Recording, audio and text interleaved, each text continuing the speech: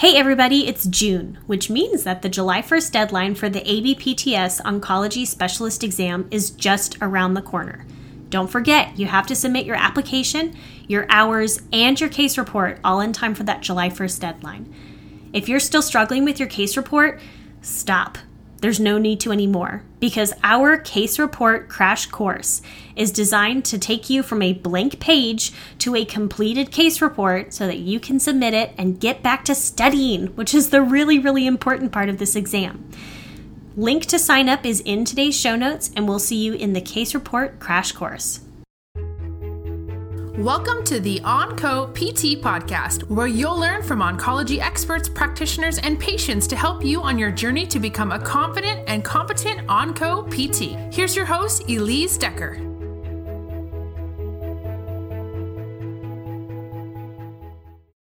Hello, everybody, and welcome to this episode of the Onco PT podcast. Today, we are going over part 3 of our 3-part arc, all about dosing exercise safely for our patients who have cancer. And what we're talking about today is about the very specific special intricacies when it comes to dosing exercise for patients who have metastases. And so first off, let's get something out of the way right now. It is safe for patients who have metastatic cancer to exercise. Just let that sink in a little bit. It is safe for patients with metastatic cancer to exercise when prescribed appropriately, correctly, safely. And we need to know how to do that. When I first started practicing, I actually had very, very few patients with metastatic cancer. Now, why that was, I don't know. I noticed in my practice that I kind of have waves or ebbs and flows of where I have patients who are really young and, maybe have a less aggressive cancer. But then I also go through phases where I have patients who have more aggressive cancer, more advanced cancers. And so I started off in one of those young, not even that young, but just generally, early stage cancer. My patients were cured or in remission. And it wasn't for a few months, actually, until I really got into I have a lot of patients with metastases. What do I do? And even in my clinical rotation, I saw very few patients who had metastatic cancer, which now I think looking back is very strange. And I think it was, again, just one of those ebbs and flows. So it took me a while, honestly, of struggling through what to do with these patients who have metastases and lots of research before I finally kind of found my footing. So the most important thing that we need to do when we're working with patients who have cancer, period, we have to be safe. And the same goes for when we're working with patients who have metastatic cancer. Depending on, what kind of cancer, what the specific characteristics of this person's cancer, are, what kind of treatment we're working with, there's a lot of factors at play when it comes to metastatic cancer. But we still have a really important role that we can play when it comes to serving these patients, and we can do a lot of really good things. So again, when I first started, I thought metastatic cancer was all gloom and doom. It's obviously not a good thing to have. At this point, a patient has likely stage 4 cancer. It's very advanced, varying degrees of, what that means as far as, is this a terminal diagnosis? Do we have a timeline we're working with? Sometimes patients have very stable metastases for many years, and they do just fine. And you wouldn't know any otherwise. Some patients, it's very apparent. There's a lot of disease burden, lots of tumor burden that's really affecting the patient's ability to function. But there's a really wide spectrum that we see when it comes to metastatic cancer. So how in general are we safe when working with these patients? So the first question you need to ask yourself is, where are these metastases? And it is crucial that you don't just say, oh, it's in the hip. That's in the shoulder. Know where.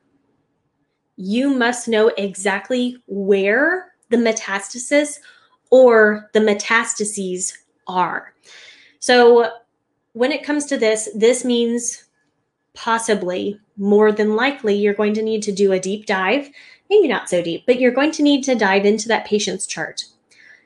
I would go into the different imaging because it's really important. Again, we find out exactly where that metastases is, because that affects some things later on down the road we'll talk about shortly. So where in the hip is this metastasis? Where in the shoulder is the metastasis, et cetera, right? Not just where, the one metastasis is, but if a person has multiple, again, we need to know exactly where those are so that we can then dose appropriately. And again, we'll talk about this in a little bit. But just take this example.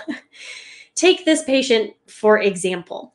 I had a patient who had, I can't remember what kind of cancer he had now, but he had a metastasis in his shoulder. And we wanted to work on lower extremity strengthening. And one of the things that he really wanted to do was he actually wanted to bounce. He had a little mini trampoline. And there is a big difference between a shoulder metastasis, a shoulder metastasis and a hip metastasis, and deciding if the person can, hold on and bounce, which would be okay, versus, again, so we're talking okay to bounce with a metastasis in the shoulder, but not okay to bounce on the trampoline with a metastasis in the hip. So in general, grossly, need to know where that metastasis is, but we also need to know where within the joint are we talking here? Where are all of the metastases? Unfortunately, sometimes, patients maybe don't know the whole story. Maybe they've forgotten some of where their cancer is, but that doesn't mean that we as the skilled onco-PT shouldn't know exactly where those metastases are. Because again, we're the ones who are dosing, who are prescribing that physical activity, that exercise, whatever it is that we're doing with that patient, and we need to make sure that we're safe. The last thing that this person needs is an injury or another complication as a result of their cancer. For example, a fracture. Not good. So we need to know where these metastases are. Are they affecting the bone? Are they affecting soft tissue? Are we talking in the brain? Is there another organ that's being affected by the metastasis? Again, it's not good enough to know the shoulder. We need to know, okay, is it in the humerus? Is it in the soft tissue? What are we working with here? So once you figure out where the metastasis is, so at this point, I am operating under the assumption that the patient has been diagnosed with the metastasis. You are not the one who has found it. Or if you did, say, something's not right here, we need to get you back. You have referred the patient to the medical team who have now established, yes, there is a metastasis. So that aside, now it's time to determine what is the status of the metastasis or the metastases in this patient. So we need any METs to always be evaluated by the medical team before beginning a cancer rehab program. We also need any metastases to be evaluated by the medical team before continuing an exercise program. So let me give you an example here. I had a patient who I had seen previously, and we were working together. We saw good progress, and then we discontinued her care because of a few different factors. Then she came back, and we already knew the first time I saw her that she had metastatic breast cancer. And so when she came back in to see me again, we knew, okay, it's metastatic breast cancer. She had had scans a few months ago, but it had been long enough in her disease progression that it was time for more. And so she came to me and she really wasn't doing good. And clinically, she just didn't make sense. She had this back pain radiating down into her butt and her leg that wasn't, reproduced by any specific tests, any specific positions I did. It was just pain all the time, basically. And nothing we could do, would make it better for her. which was a real bummer. And so we couldn't figure it out. I referred her back to the radiation oncologist who had referred her in the first place. And turns out she had new metastases that were in her vertebra, causing collapse on her spinal cord, which was causing all of the symptoms. It was really unfortunate. And so for her, she had very unstable lesions. That was part of what was contributing to so much of what was going on. So not only where the metastases are, but what is the status? Are they stable? Are they unstable? Are they going to be treated with something? So for example, this patient eventually went back and had some radiation therapy done to stop the continued progression, the growth of that lesion in her vertebra, and to address some of the pain that she was experiencing. Now, sometimes patients aren't going to have any treatment for their metastasis. So I had another patient who had metastatic breast cancer again, and she had a lesion in her, I think it was actually in her humerus. And for her, it was relatively stable at the time, and they weren't going to do any further treatment. You know, they had kicked around, do we want to do radiation? Do we want to do something else? And the medical team and the patient decided not to, which was fine. But we need to know, is it stable? Is it unstable? What are we doing next? Or what are we going to be doing to address the lesion or not address it? You know, has the physician, whether that's the, medical oncologist, maybe they're seeing some kind of orthopedic surgeon, what's the ruling on that metastasis? Is it safe for the patient to do something? And then consequentially, is it safe for us to do the things? And if you're ever not sure on this, I always call or email or somehow reach out to that physician's office, because I want to be damn sure of what I'm getting myself into and what I can and can't do. And most of the times, the physicians that I've reached out to are very receptive. They want their patients to do well, and they will let you know. So when it comes to especially bony metastases, this is something I see a lot of as a result of the patient population I tend to see. Traditionally, I see a lot of breast, quite a bit of colon, prostate, some hematological, but those first three are my big ones that I tend to see. And as a result, we know that bony metastases can occur as a result of those cancers. So there's a fabulous article by Maltzer from 2017, and it's basically the gold standard right now, in my opinion, when it comes to safety in cancer rehab. And they have a specific section on bony metastases and how we need to maybe change or alter what we're doing. So when you are working with a patient who has a bony metastasis, here's what you need to know. No manual muscle testing in the affected limb. Don't do it. No progressive resistive exercises in the affected limb. And this was something, honestly, that I was very unsure of. But again, at the end of the day, it's better safe than sorry. And there's so many other things you can do. That doesn't mean that you can't do, active range of motion stuff with that patient. Like, they're still doing some body weight exercises that are still beneficial. So next up, you need to offload the affected limb with an assistive device. Now, this is obviously more appropriate when it comes to lower extremity bony lesions, but again, do consider that might be something you need to have a conversation with your patient about. And I had a patient who had a bony lesion in her femur, I believe, and she was extremely resistant to walking with an assistive device. I mean, I don't know I've ever met a person who was so anti-assistive device until I met this person.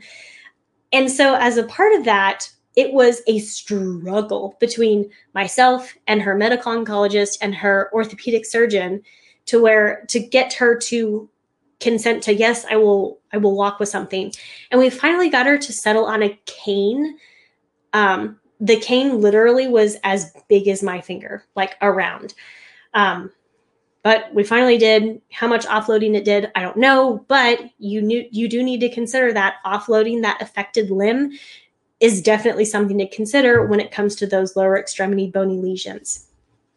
Next up, avoid excessive spinal flexion, extension, and rotation. Now, specifically, this is definitely for the spine. This isn't really something we're talking about when it comes to, like a humeral bony lesion or somewhere in the legs. This is specific to, of course, the spine. And you also need to clarify the need for bracing. Does the person need to be in some kind of orthotic? Do they not? Again, we won't know until you actually reach out to that physician, that medical team, to clarify yes or no. And then last thing here, monitor for increasing functional pain. Pain can happen in cancer for a lot of different reasons.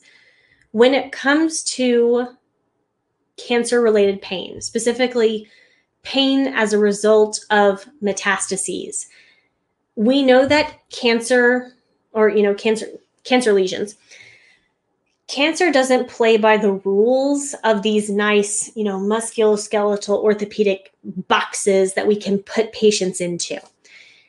And so if you have a patient who is having increasing pain that just doesn't seem to make sense, or, is happening with their daily activities that, doesn't fit with what should be happening, always refer your patient back.